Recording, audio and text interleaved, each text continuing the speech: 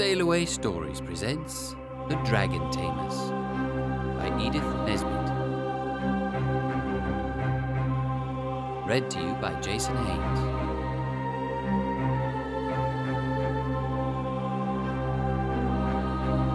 There once was an old castle. It was so old that its walls and towers and turrets and gateways and arches had crumbled to ruins, and of all its old splendor there were only 2 little rooms left, and it was here that John the blacksmith had set up his forge.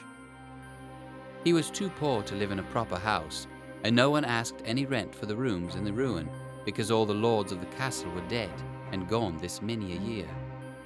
So there John blew his bellows and hammered his iron, and did all the work which came his way.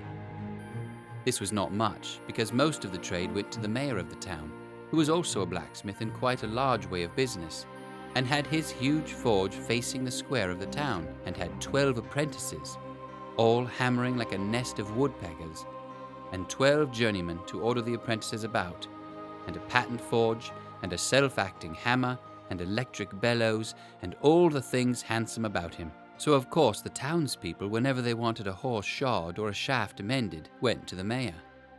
John the blacksmith struggled on as best he could, with a few odd jobs from travellers and strangers who did not know what a superior forge the mayor's was. The 2 rooms were warm and weather-tight, but not very large, so the blacksmith got into the way of keeping his old iron, his odds and ends, and his 2 pence worth of coal in the great dungeon down under the castle. It was a very fine dungeon indeed, with a handsome vaulted roof and big iron rings, whose staples were built into the wall, very strong and convenient for tying captives to, and at one end was a broken flight of wide steps leading down to no one knew where. Even the lords of the castle in the good old times had never known where those steps led to, but every now and then they would kick a prisoner down the steps in their light-hearted, hopeful way, and sure enough, the prisoners never came back. The blacksmith had never dared to go beyond the 7th step, and no more have I, so I know no more than he did what was at the bottom of those stairs. When his wife was not doing the housework, she used to nurse the baby and cry, remembering the happy days when she lived with her father, who kept 17 cows and lived quite in the country, and when John used to come courting her in the summer evenings as smart, with a posy in his buttonhole. And now John's hair was getting grey, and there was hardly ever enough to eat. As for the baby, it cried a good deal at odd times, but at night, when its mother had settled down to sleep, it would always begin to cry, quite as a matter of course, so that she hardly got any rest at all. This made her very tired. The baby could make up for its bad nights during the day if it liked, but the poor mother couldn't. So whenever she had nothing to do, she used to sit and cry, because she was tired out with work and worry. One evening the blacksmith was busy with his forge. He was making a goat shoe for the goat of a very rich lady, who wished to see how the goat liked being shod, and also whether the shoe would come to 5 pence or 7 pence before she ordered the whole set. This was the only order John had had that week, and as he worked his wife sat and nursed the baby, who, for a wonder, was not crying. Presently, over the noise of the bellows and over the clank of the iron, there came another sound. The blacksmith and his wife looked at each other. "I heard nothing," said he. "Neither did I," said she. But the noise grew louder, and the 2 were so anxious not to hear it that he hammered away at the goat shoe harder than he had ever hammered in his life, and she began to sing to the baby, a thing she had not had the heart to do for weeks. But through the blowing and hammering and singing the noise came louder and louder, and the more they tried not to hear it, the more they had to. It was like the noise of some great creature, purring, purring, purring. And the reason they did not want to believe they really heard it was that it had come from the great dungeon down below, where the old iron was, and the firewood, and the 2 pence worth of coal, and the broken steps that went down into the dark and ended no one knew where. "There can't be anything in the dungeon," said the blacksmith, wiping his face. "Why, I shall have to go down there after more coals in a minute." "There isn't anything there, of course. How could there be?" said his wife. And they tried so hard to believe that there could be nothing there that presently they very nearly did believe it. Then the blacksmith took his shovel in one hand and his riveting hammer in the other, and hung the old stable lantern on his little finger, and went down to get the coals. "I am not taking the hammer because I think there is something there," said he, "but it is handy for breaking the large lumps of coal." "I quite understand," said his wife, who had brought the coal home in her apron that very afternoon, and knew that it was all coal dust. So he went down the winding stairs to the dungeon, and stood at the bottom of the steps, holding the lantern above his head just to see that the dungeon really was empty as usual. Half of it was empty as usual, except for the old iron and odds and ends, and the firewood and the coals. But the other side was not empty. It was quite full, and what it was full of was dragon. "It must have come up those nasty broken steps from goodness knows where," said the blacksmith to himself, trembling all over as he tried to creep back up the winding stairs. But the dragon was too quick for him. It put out a great claw and caught him by the leg, and as it moved it rattled like a great bunch of keys, or like the sheet iron they make thunder out of in pantomimes. "No, you don't," said the dragon in a spluttering voice like a damp squib. "Dearie, dearie me," said poor John, trembling more than ever in the claw of the dragon. "Here's a nice end for a respectable blacksmith." The dragon seemed very much struck by this remark. "Do you mind saying that again?" said he, quite politely. So John said again, very distinctly, "Here is a nice end for a respectable blacksmith." "I didn't know," said the dragon. "Fancy now, you're the very man I wanted." "So I understood you to say before," said John, his teeth chattering. "Oh, I don't mean what you mean," said the dragon. "But I should like you to do a job for me. One of my wings has got some rivets out of it just above the joint. Could you put that to rights?" I might, sir," said John politely, for you must always be polite to a possible customer, even if he be a dragon. "A master craftsman. You are a master, of course. Can see in a minute what's wrong," the dragon went on. "Just come round here and fill my plates, will you?"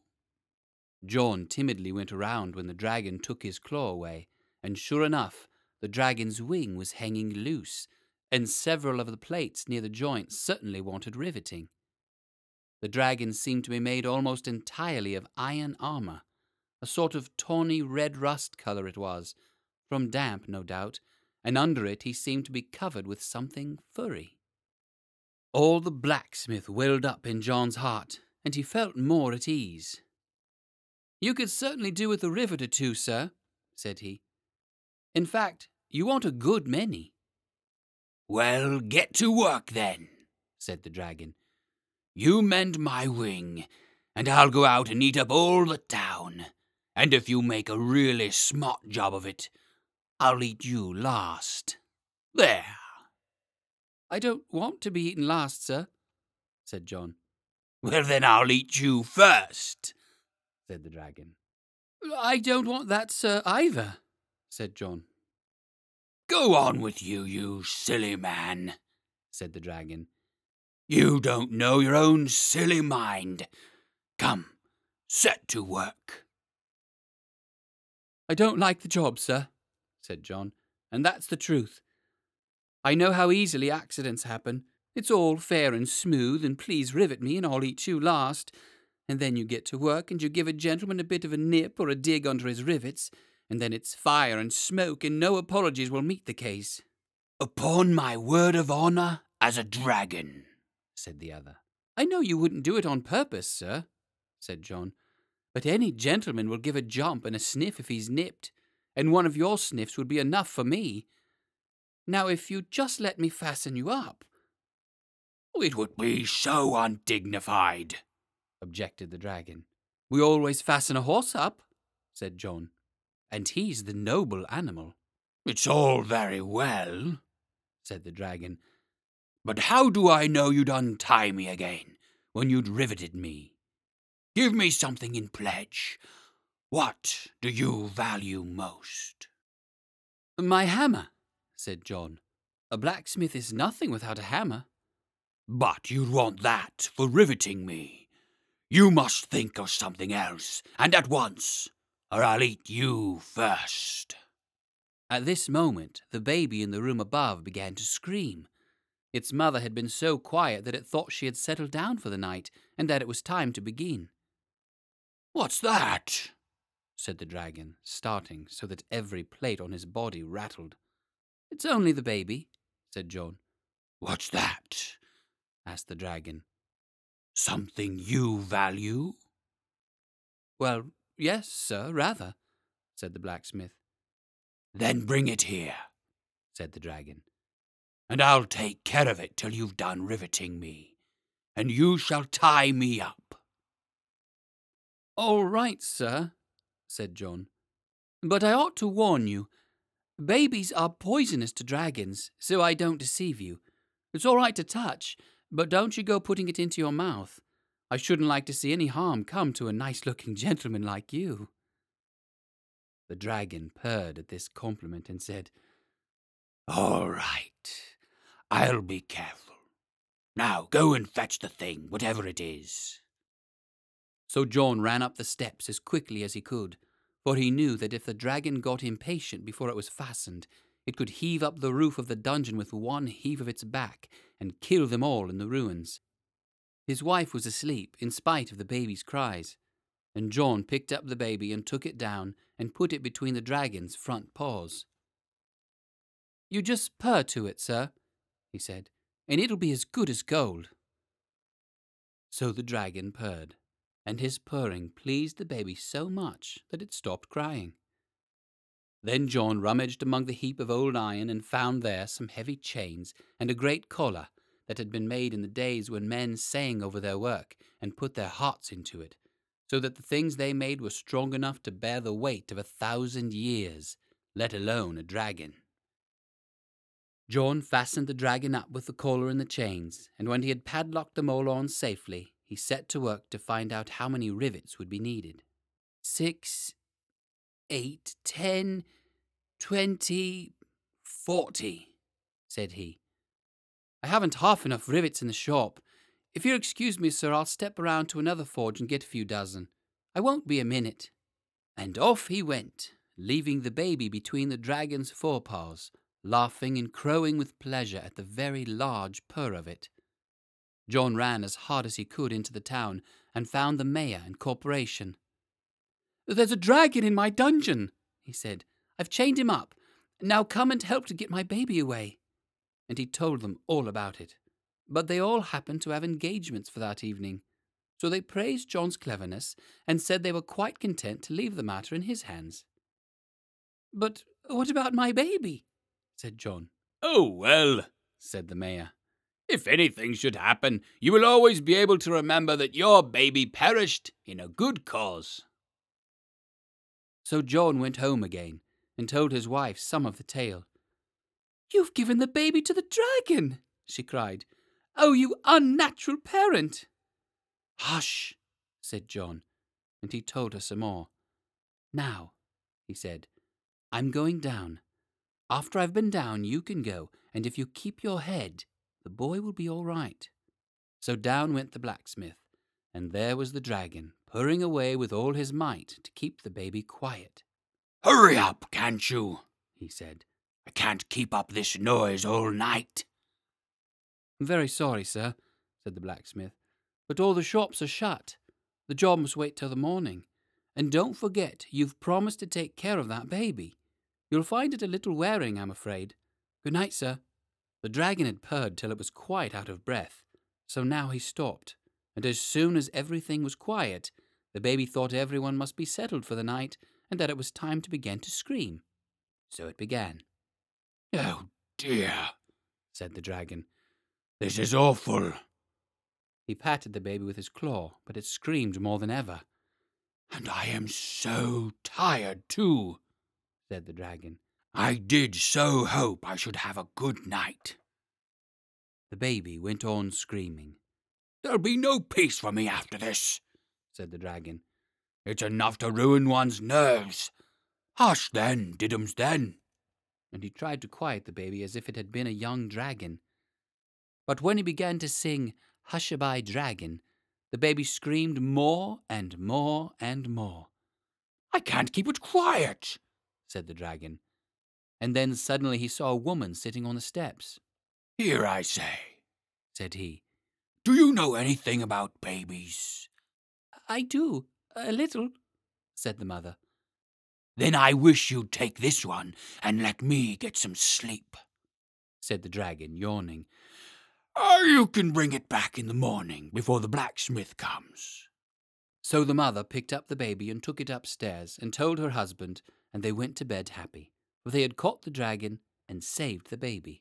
And next day John went down and explained carefully to the dragon exactly how matters stood, and he got an iron gate with a grating to it and set it up at the foot of the steps.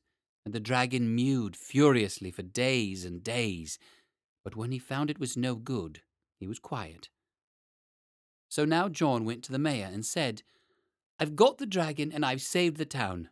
"Noble preserver," cried the mayor, "we will get up a subscription for you and crown you in public with a laurel wreath." So the mayor put his name down for £5, and the corporation each gave 3, and other people gave their guineas and half crowns, and while the subscription was being made, the mayor ordered 3 poems at his own expense from the town poet to celebrate the occasion. The poems were very much more admired, especially by the mayor and corporation. The first poem dealt with the noble conduct of the mayor in arranging to have the dragon tied up. The second described the splendid assistance rendered by the corporation, and the third expressed the pride and joy of the poet in being permitted to sing such deeds, besides which the actions of St. George must appear quite commonplace to all with a feeling heart or a well-balanced brain. When the subscription was finished, there was £1,000, and a committee was formed to settle what should be done with it. A third of it went to pay for a banquet to the mayor and corporation. Another third was spent in buying a gold collar with a dragon on it for the mayor, and gold medals with dragons on them for the corporation, and what was left went in committee expenses. So there was nothing for the blacksmith except the laurel wreath and the knowledge that it really was he who had saved the town. But after this, things went a little better with the blacksmith. To begin with, the baby did not cry so much as it had before.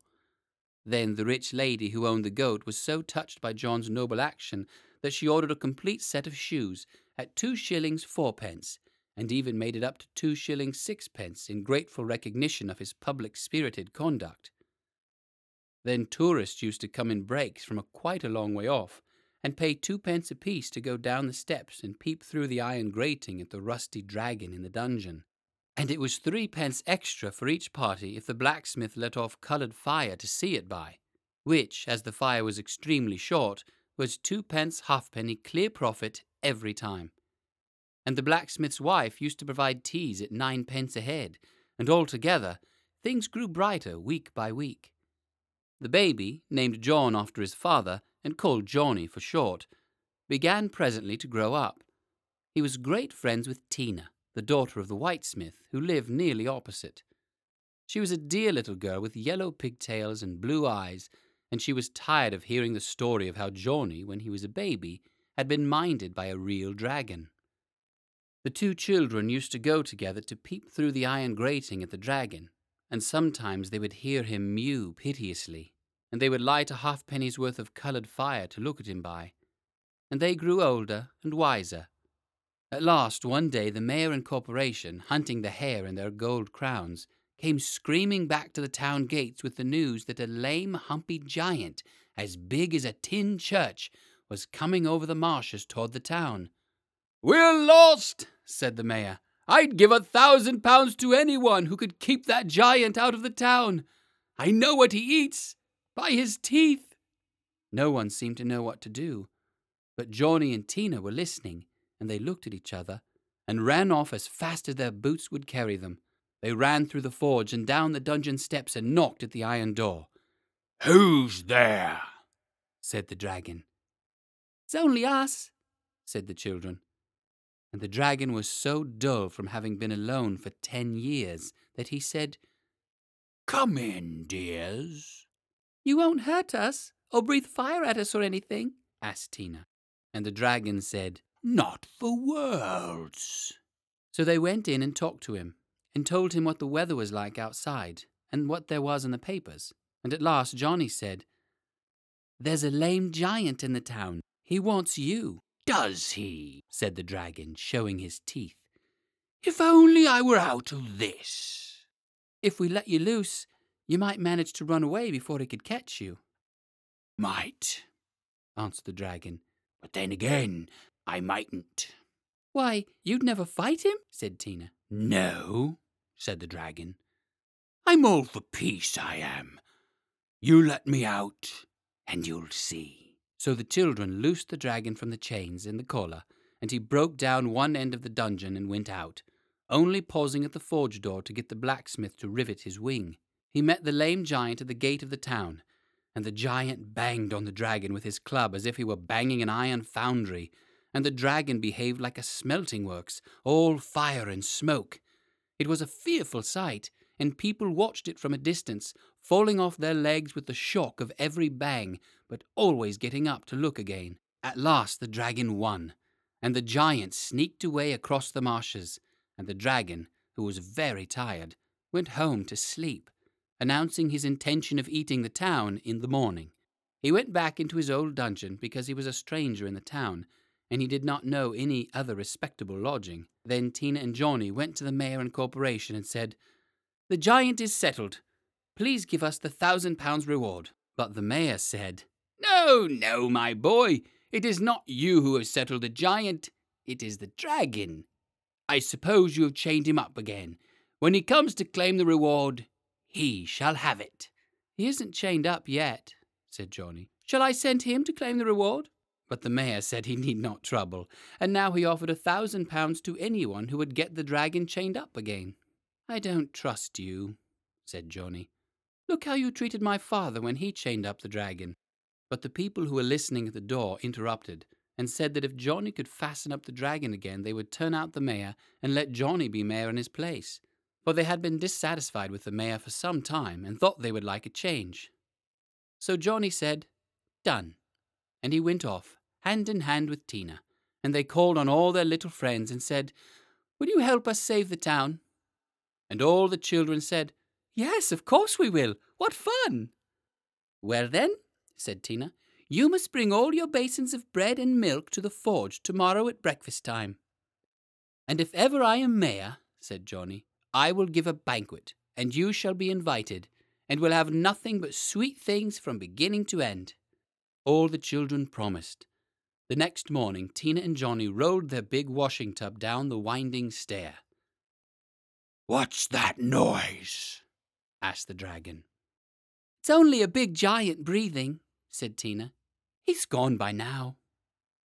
Then, when all the town children brought the bread and milk, Tina emptied it into the wash tub, and when the tub was full, Tina knocked at the iron door with the grating in it and said, "May we come in?" "Oh, yes," said the dragon. "It's very dull here." So they went in, and with the help of 9 other children they lifted the washing tub in and set it down by the dragon. Then all the other children went away, and Tina and Johnny sat down and cried. "What's this?" asked the dragon. "And what's the matter?" "This is bread and milk," said Johnny. "It's our breakfast, all of it." "Well," said the dragon, "I don't see what you want with breakfast. I'm going to eat everyone in the town as soon as I've rested a little." "Dear Mr. Dragon," said Tina, "I wish you wouldn't eat us. How would you like to be eaten yourself?" "Not at all," the dragon confessed. "But nobody will eat me." "I don't know," said Johnny. "There's a giant." "I know. I fought with him and licked him." "Yes, but there's another come now. The one you fought was only this one's little boy. This one is half as big again." "He's 7 times as big," said Tina. "No, 9 times," said Johnny. "He's bigger than the steeple." "Oh dear," said the dragon. I never expected this. And the mayor has told him where you are, Tina went on, and he is coming to eat you as soon as he has sharpened his big knife. The mayor told him you were a wild dragon, but he didn't mind. He said he only ate wild dragons with bread sauce. That's tiresome, said the dragon. And I suppose this sloppy stuff in the tub is the bread sauce? The children said it was. Of course, they added. Bread sauce is only served with wild dragons. Tame ones are served with applesauce and onion stuffing. What a pity you're not a tame one. He'd never look at you then, they said. Goodbye, poor dragon. We shall never see you again, and now you'll know what it's like to be eaten. And they began to cry again. Well, but look here, said the dragon. Couldn't you pretend I was a tame dragon? Tell the giant that I'm just a poor little timid tame dragon that you kept for a pet. He'd never believe it, said Johnny. If you were our tame dragon, we should keep you tied up, you know. We shouldn't like to risk losing such a dear, pretty pet. Then the dragon begged them to fasten him up at once, and they did so, with the collar and chains that were made years ago, in the days when men sang over their work and made it strong enough to bear any strain. And then they went away and told the people what they had done, and Johnny was made mayor and had a glorious feast exactly as he had said he would, with nothing in it but sweet things.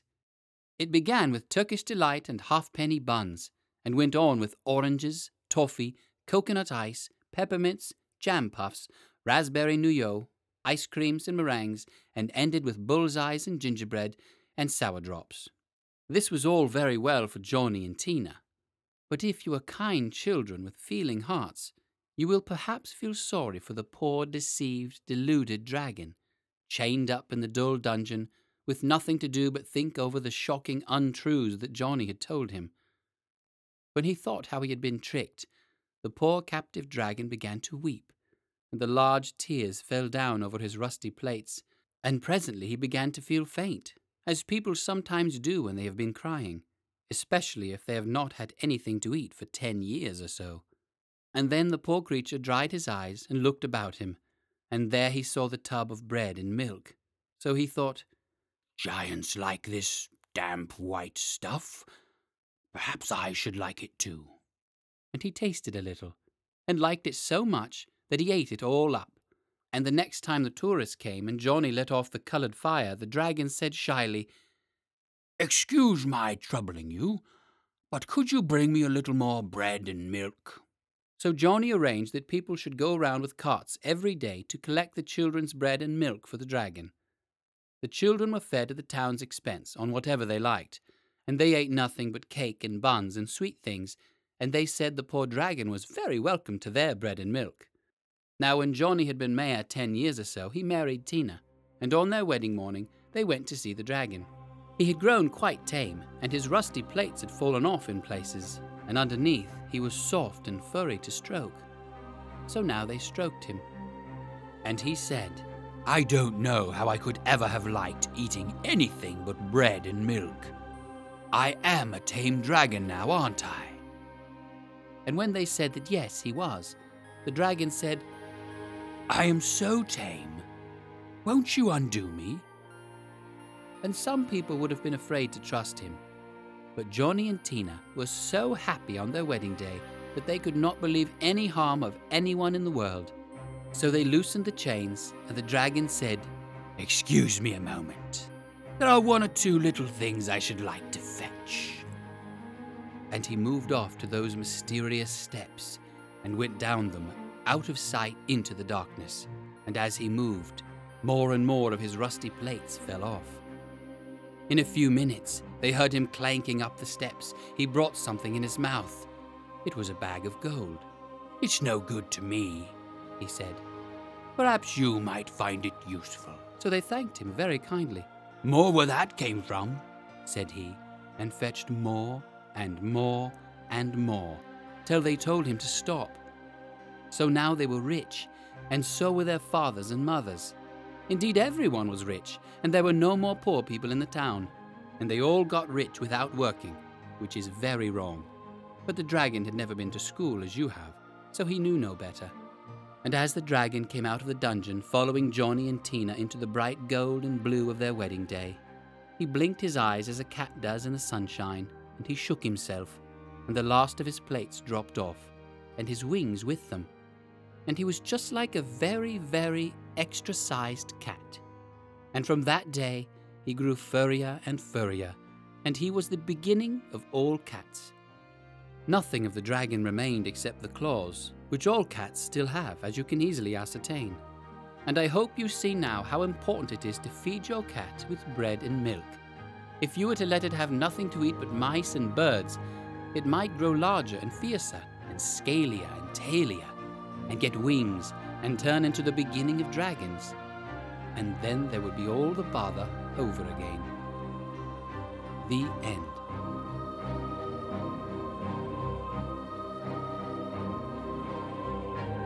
Thank you for listening. This has been a production of Sail Away Stories. All rights reserved. Feel free to share, but please do not sell or alter the content in any way without the express written consent of Sail Away Stories. For more great stories, visit us online at sailawaystories.com.